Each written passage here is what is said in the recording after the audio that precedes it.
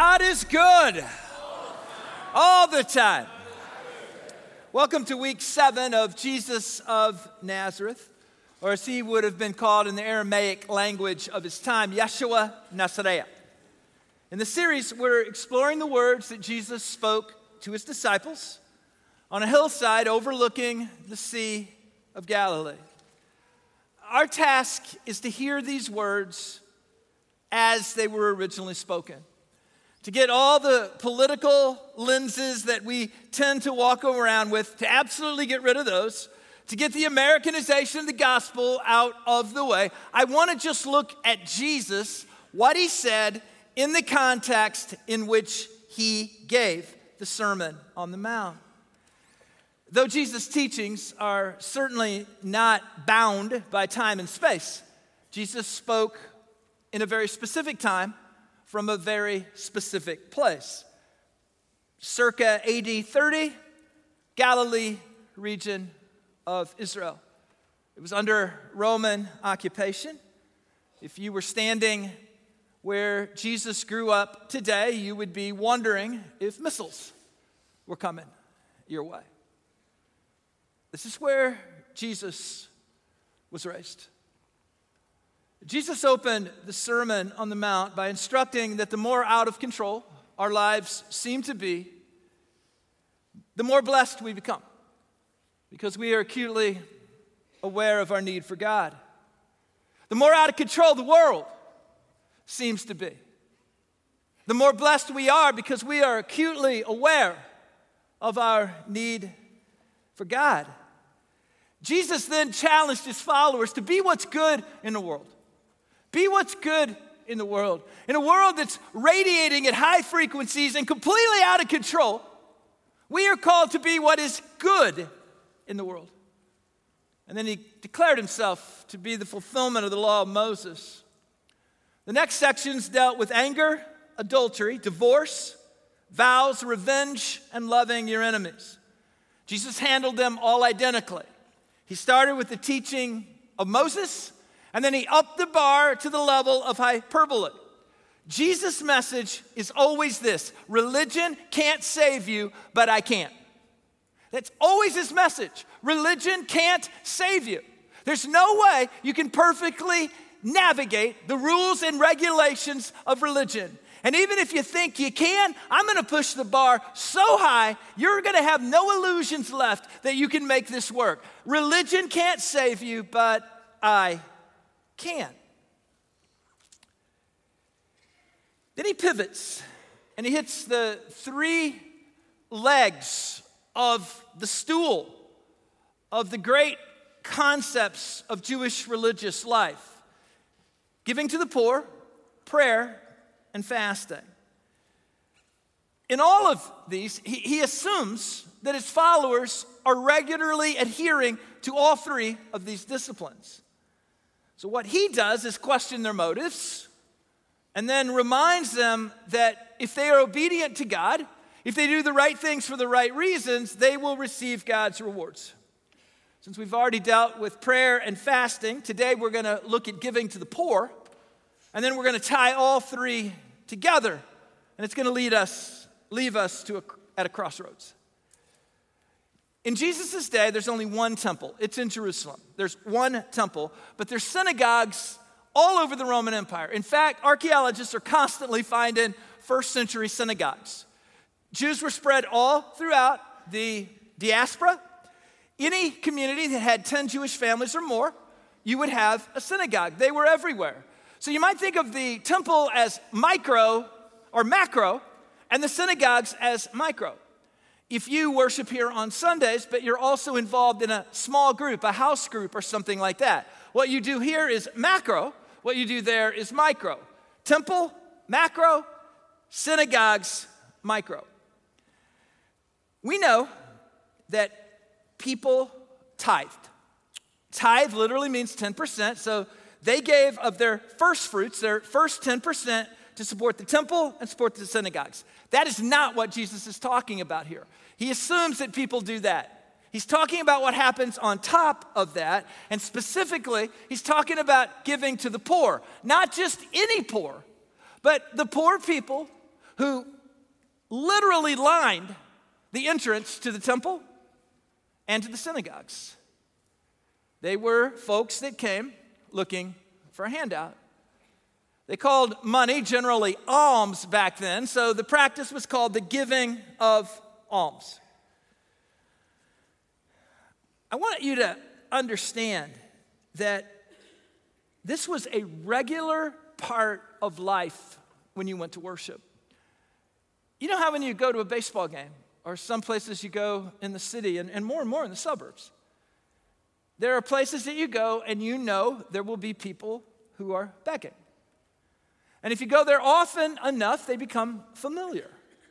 They just become familiar. And dealing with those folks is actually quite public because there's people around, there's people walking, probably a lot of the same people every time. And how we deal with that is seen.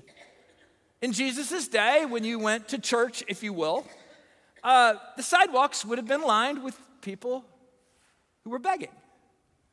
And it would have been expected, seen as good religion, if the folks going in would offer something to them. That is what Jesus is talking about. This teaching is in response to that reality. Verse 1. Don't do your good deeds publicly to be admired. All of these interactions were public. There was no such thing as a social net. And if extended family wouldn't or couldn't care for somebody who was sick, disabled, mentally unstable, or too old to work, it simply reduced them to beggars. If righteous people in the temple and the synagogues didn't help these folks, they literally starved. It was just that simple. So if you had a good heart, love for God, and could afford to help, you did. And people admired you for it. I don't know about you, but I find such interactions, when people navigate them well, to be admirable, don't you? One of the things I love about my wife, Melissa, is, and I saw this from the time we just started dating, how well she treats people who could never do anything for her. In my mind, it's a real judge of character. It doesn't say a thing about them, it says everything about you. Melissa always treats everybody really, really well. And I know that when it comes to dealing with folks who might be begging or that type of thing, how we treat those people says something about us, doesn't it? It says something about us, and if we encounter those same people over and over, there gets to be some sort of a rapport, if you will. People who are gracious, who have warmth in their humanity. Even if they feel like giving these people money would actually be destructive to these people and they don't give them money, people who are still kind, I find that to be virtuous. And they did in Jesus' day as well. Jesus says in verse 2, and when you give, don't call attention to yourself like the hypocrites. Giving to the poor was a choice to treat folks compassionately, and folks who could never do anything for you. To offer assistance was viewed as faith in action. It was viewed as good religion. But there were people that did so with some fanfare. Have you ever known anybody that was happy to do good, but they really weren't going to do good unless there was a camera around? That's what he's talking about. You know, somebody that says, oh, I want to help this poor person. Can you get out your video? Can you get out your camera and film it? We'll post it. That's what he's talking about. He's talking about people that have to have fanfare to do something good. He calls them hypocrites. Hypocrite's an interesting word. It literally denotes an actor, more specifically a mask that an actor would wear. It was really originally kind of neutral. It just said, these are actors. Well, what do actors do? Actors portray someone else. Actors are seen to love the spotlight. If you didn't like being up in front of people, you're not going to be an actor. And there was a negative connotation. Some people try to portray themselves as someone they are not. Specifically in the context of religion as being better than they are. They're not just trying to do good, they're trying to leverage that good into some type of win for themselves. And Jesus calls those people hypocrites. They're doing something good, but they're not doing it out of the goodness of their heart or their love for God. They're doing it in a grandstanding way. Jesus is just saying, giving to the poor is a good thing. Just watch your motives. And make sure you do the right things for the right reasons. Fair enough. Verse 3. In fact, don't let your left hand know what your right hand is doing. This is hyperbole. Obviously, it's impossible. But Jesus, again, is making his point. The idea is to be so low-key about the good that you do that you barely realize it's happening yourself. When you give, to be so low-key about it, you barely realize it's happening yourself. When you show generosity, to be so low-key about it, it just seems to be how you naturally interact. Why? Verse 4.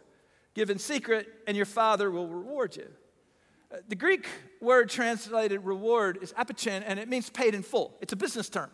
So if you and I have a business transaction, you have a good, I take that good, I give you the amount of money we agreed on, I would get a bill of sale.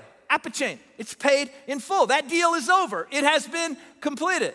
And what Jesus is saying is that when we do things in a grandstanding way, maybe we'll get what we're after. But if we do, that deal's been completed. But if we do it to honor God and we do it in secret, we will be rewarded from God. Apichin. You get it once. You get paid once, either by the admiration of people or the affirmation of God. For Jesus, giving, prayer, and fasting are intrinsically linked. They're each a form of self-denial that opens up the door for God's work to happen within us. How many of you fasted with me last Monday? A lot of us did this, and what I asked you to do was to do something Jesus assumed we'd already be doing, but we really don't, right? Sometimes you just got to wear that. And sometimes we don't fast because we say, well, if I can't give up food for 40 straight days, I'm not going to fast. Well, stop that. We just gave up something. Some people just gave up coffee or gave up social media or something. But the idea is to break your routine. It's to break your routine for the purpose of creating space. And in that space, we give God an opportunity to move. Some of you fasted from something on Friday. You broke up your routine. And I got innumerable responses from people saying, hey, this actually worked. I broke up my routine, and every time I wanted a cup of coffee, I prayed. I prayed for Israel, and I prayed for Christ Church, and I prayed for a need in my life. Breaking my routine reminded me to lean into God and to pray. God fills those spaces. And when we engage in those kind of disciplines, we get a heightened sense of God's presence in our lives. Just a heightened sense. When I was down in Georgia, I had breakfast with my friend Jody Ray, and one of the people at breakfast asked him a really fascinating question. They said, Jody, you have a lot of good stories. Do more interesting things happen to you than normal people? Or is there something else going on? And he actually had a quick response for it. He said, 90% of our lives are lived in the routine. We just do what we do. We've got a routine, we run it. We run the offense, we run the template. He said, I try to create 10% of my life that disrupts the routine. And he said, in those routine disruptions is where great things happen. It's where the stories happen. It's where God steps in. When we fasted on Monday, we broke up our routine, created space for God, and God filled that space. And it's a reminder that when we do things Jesus' way, we'll get Jesus' results. Through giving, we sacrifice our love of money. Through prayer, we crucify selfishness. And through fasting, we break from our addiction to food and routine. These three acts of piety crucify false gods within us. They keep us examining our motives. They help us stay in right relationship with God. Acts of piety, prayer, fasting, giving, align us, create space within us for God to move. And now Jesus is going to offer some practical advice. Verse 19, don't store up treasures here on earth. In a previous home, we had an eccentric neighbor pass away. We had seen her on occasion, but not much. Never had seen anybody visit her. And then her family came in to clean things up and to sell the house. They could not believe what they saw. They were so astounded, they invited us to come and take a look. They said, come and look at Mom's house. It was tunnels. I mean, there was junk from the floor to the ceiling. You literally walked through that house in tunnels. It was unbelievable.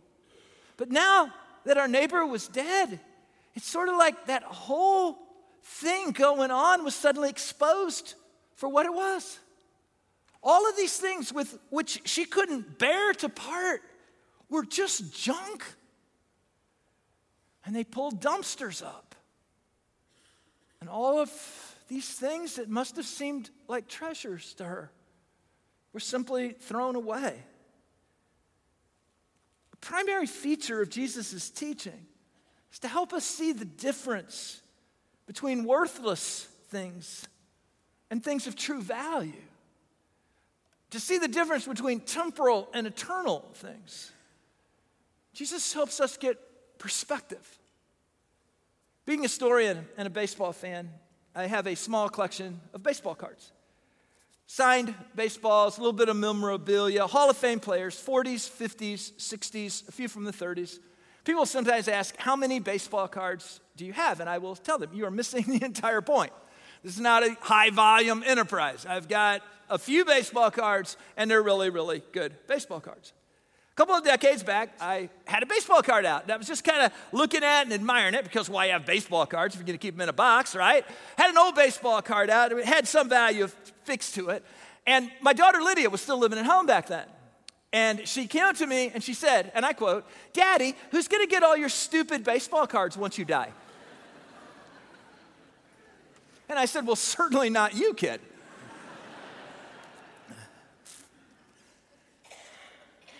What a good, honest question. What a good, honest question. I mean, think about it for just a moment. Those baseball cards are 90-year-old pieces of paper. They cost 1 cent a pack when they came out. They are of value to precious few people. Junk to most. That's why your mother threw yours away. Junk to most. And they're of no eternal value at all. Cards can be stolen, lost in a fire or flood, damaged. You can just simply misplace them and never see them again.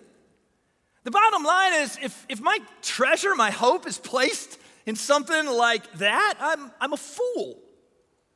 It's easy to recognize that collectible pieces of paper are not a wise thing in which to place your eternal trust.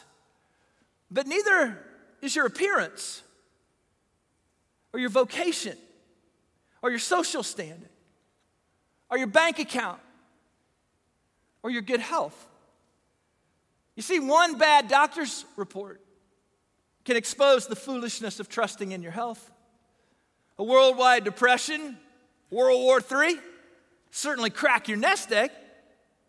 A corporate decision could negate your job, no matter how good you are at it.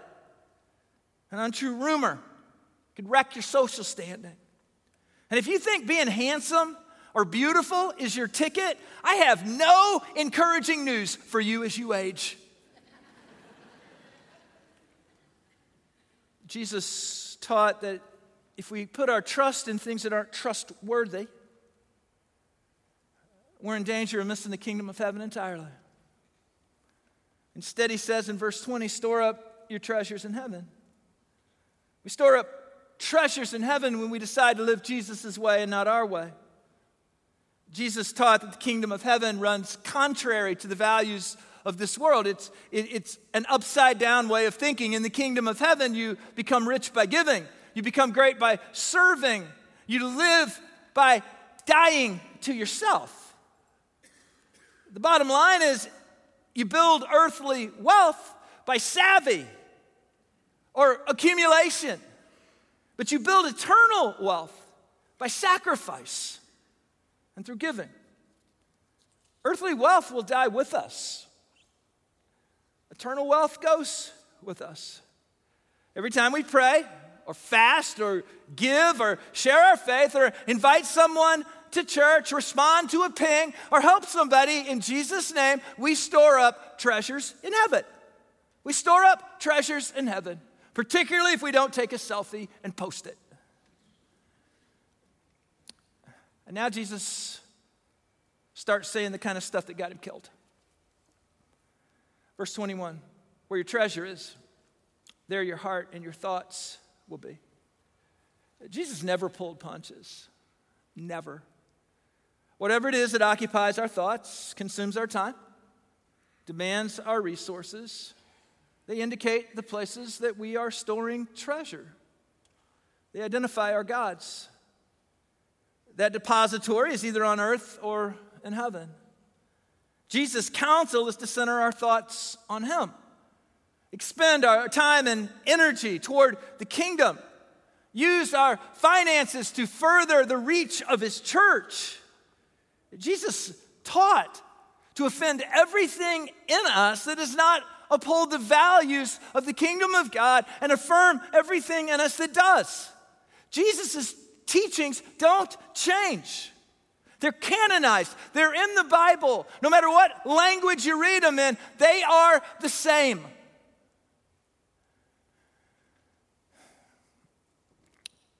Verse 24, no one can serve two masters. You can't serve God and money. One of the ways you can tell Jesus is messing with you is when you read something he said and you immediately get defensive. Everybody know what I'm talking about? Like, if I read that and the first thing you said was, well, people need money. Okay, that's a little intense. Of course people need money. Of course you can't help others if you don't have enough yourself. Of course. That's not what Jesus is saying. Sometimes on social media I'll ask questions and somebody will go off. Go off. Write a multi-paragraph tirade. What's really interesting is what they're tirading about. They didn't read my question. But my question touched something, hit a button somewhere, because boy, did they go off. I'm not going to say to that person, you might want to read the question. I'm not going to say that. I got this little thing. It says hide. And I just punch hide, and they go away. Don't you wish you could do that in real life? Somebody walks up to you, they're just giving you a bad time, and you just touch them on the shoulder and hide them, and they go away. When we read Jesus' stuff, a lot of times it stirs something up within us. And when it lights us up, we need to pay attention to it because that's something that's not in alignment with the kingdom of God. You know what? Churches get mad when preachers preach about money because the reality is for many people, money is their God. And when you start talking about it, it gives them career-ending stomach cramps and it just makes them mad. You want to know why people get upset when churches ask people to do something? We're going to recognize our volunteers next week. All you volunteers, we're going to celebrate you. I got horrible news for everybody. We're going to ask for volunteers the following week. All right? Celebrate volunteers. Can somebody get me a balloon? Ask for volunteers. Ooh, boy, I'm pretty busy. You know, clearly busier than all the people that volunteer, right? I mean, gosh, that hits awfully close to home. That's the thing about Jesus. He says what he says, and it hits close to home, and when we get defensive about it, we know that he struck a nerve. And that's what we got to pay attention to here. Who is our true God? The dichotomy between the kingdom of heaven and the kingdom of this world is the ultimate showdown of allegiances. And Jesus says only one master can win. During our disaffiliation discussions, I had a conversation with a friend who was trying to decide whether to stay or leave. They'd been in turmoil about it for some time, and to be honest with you, their constant state of radiation at high frequencies was becoming a bit toxic. And I simply had a conversation and advised, you need to make up your mind on this. You just need to make up your mind. You need to stay or you need to leave, but you can't do both. I don't know if that dichotomy was appreciated, but it truly came from a pastoral heart. I wanted what was best for them. And I needed to protect the mission of this church. You see, trying to live in a double-minded way, trying to live with one foot in the kingdom of this world and one foot in the kingdom of God, trying to both stay and leave is an unsustainable place. And Jesus says to us, you just need to decide. And that's why Jesus made everybody mad, because he was always asking people to decide. He was forever reminding them, you can follow me or you can walk away, but you can't follow me and walk away. You got to decide. The constant call of Yeshua Nazareth to each of us is follow me. Lay aside lesser things and embrace eternal things, and you can't do both. Choose. In the early 1800s, camp meetings occurred this time of year all over southern Illinois. One of the most notable in Shiloh, at a place called Three Springs. They were a huge social event where isolated people gathered to socialize, sing, and hear the gospel boldly proclaimed. Preachers like Jesse Walker and Peter Cartwright stood up and in impassioned sermons called for people to lay aside their sinful lives and turn to God. It's interesting, the moment of truth was often the celebration of Holy Communion, which happened at the end of things. I've read innumerable firsthand accounts of people at these camp meetings, and when it was time for communion, you had to make a statement. You either had to get up and receive communion or stay where you are, but you couldn't do both. You couldn't do both. You either had to say, I'm a Jesus follower, and I'm going to follow him in communion, or I'm not ready right now, but you couldn't do both. It was a crossroads. And you had to go one way or the other way.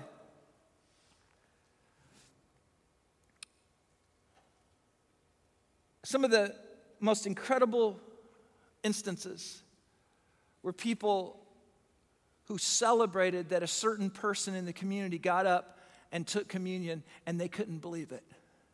They might have been the biggest reprobate in the whole community.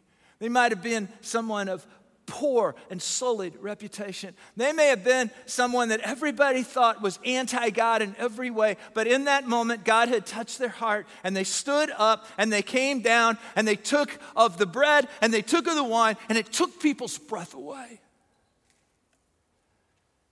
In a very real sense, every time we serve communion, we still do that today. You know, Jesus says, if you want to follow me, come. If you're not ready yet, that's okay. But you're going to have to make a choice.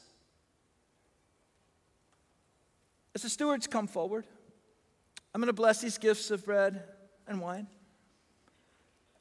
And you can either come forward and receive them or not. And that was the point that Jesus made in the Sermon on the Mount. You can pursue the things of this world, or you can pursue the values of the kingdom of God. You just can't do both. You can make money your God, or you can serve the one true God, but you can't do both. You can make family your God, or you can serve the one true God, but you can't do both. You can make religion your God, or you can serve the one true God, but you can't do both. It's a crossroads. Can I ask you a question as I close today? Is God first in your life, really? Really? Is God first in your life? Does Jesus sit upon the throne of your life? Or are other things sitting there? Receiving communion this morning, we'll be saying with Joshua's, for me and my house, we will serve the Lord. It's not just a thing we do. It's a stand that we take. It's a proclamation that we make. I'm going to invite you to lean in and to pray with me as we bless these elements. Almighty God, thank you for loving us. Thank you for the words of Jesus. We even thank you for the way they hurt our ears. For they always challenge us. They always trouble anything in us that does not align with the kingdom of God. So forgive us of our sin. Forgive us when we try to defend what is indefensible in us. And free us for joyful obedience through Jesus Christ our Lord. Bless, O God, these gifts of bread and wine. Make them for us the body and blood of Christ, that we might be Christ's body in this world, redeemed by his blood. And as we take of these elements, we do not do so as an empty religious ritual.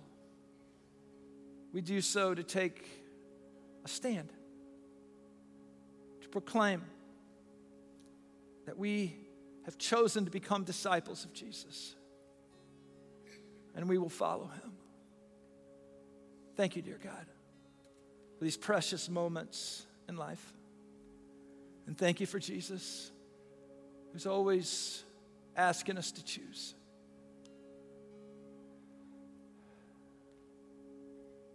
You are good. Your mercy endures forever. We pray it in Jesus' strong name, amen. We serve the elements by what's called intinction, and it just means a little piece of bread, dip it in the juice, and you can take it that way. You don't have to be a member here to receive communion. You just have to be someone who wants to follow Jesus. If you would like gluten-free elements, they're right here. If you'd like prepackaged elements, they are here as well, and we'd be happy to serve those to you. Table set. We've been invited, and now we make a choice. As for me and my house, we will serve the Lord. Will you stand and worship and come forward as the ushers bring you?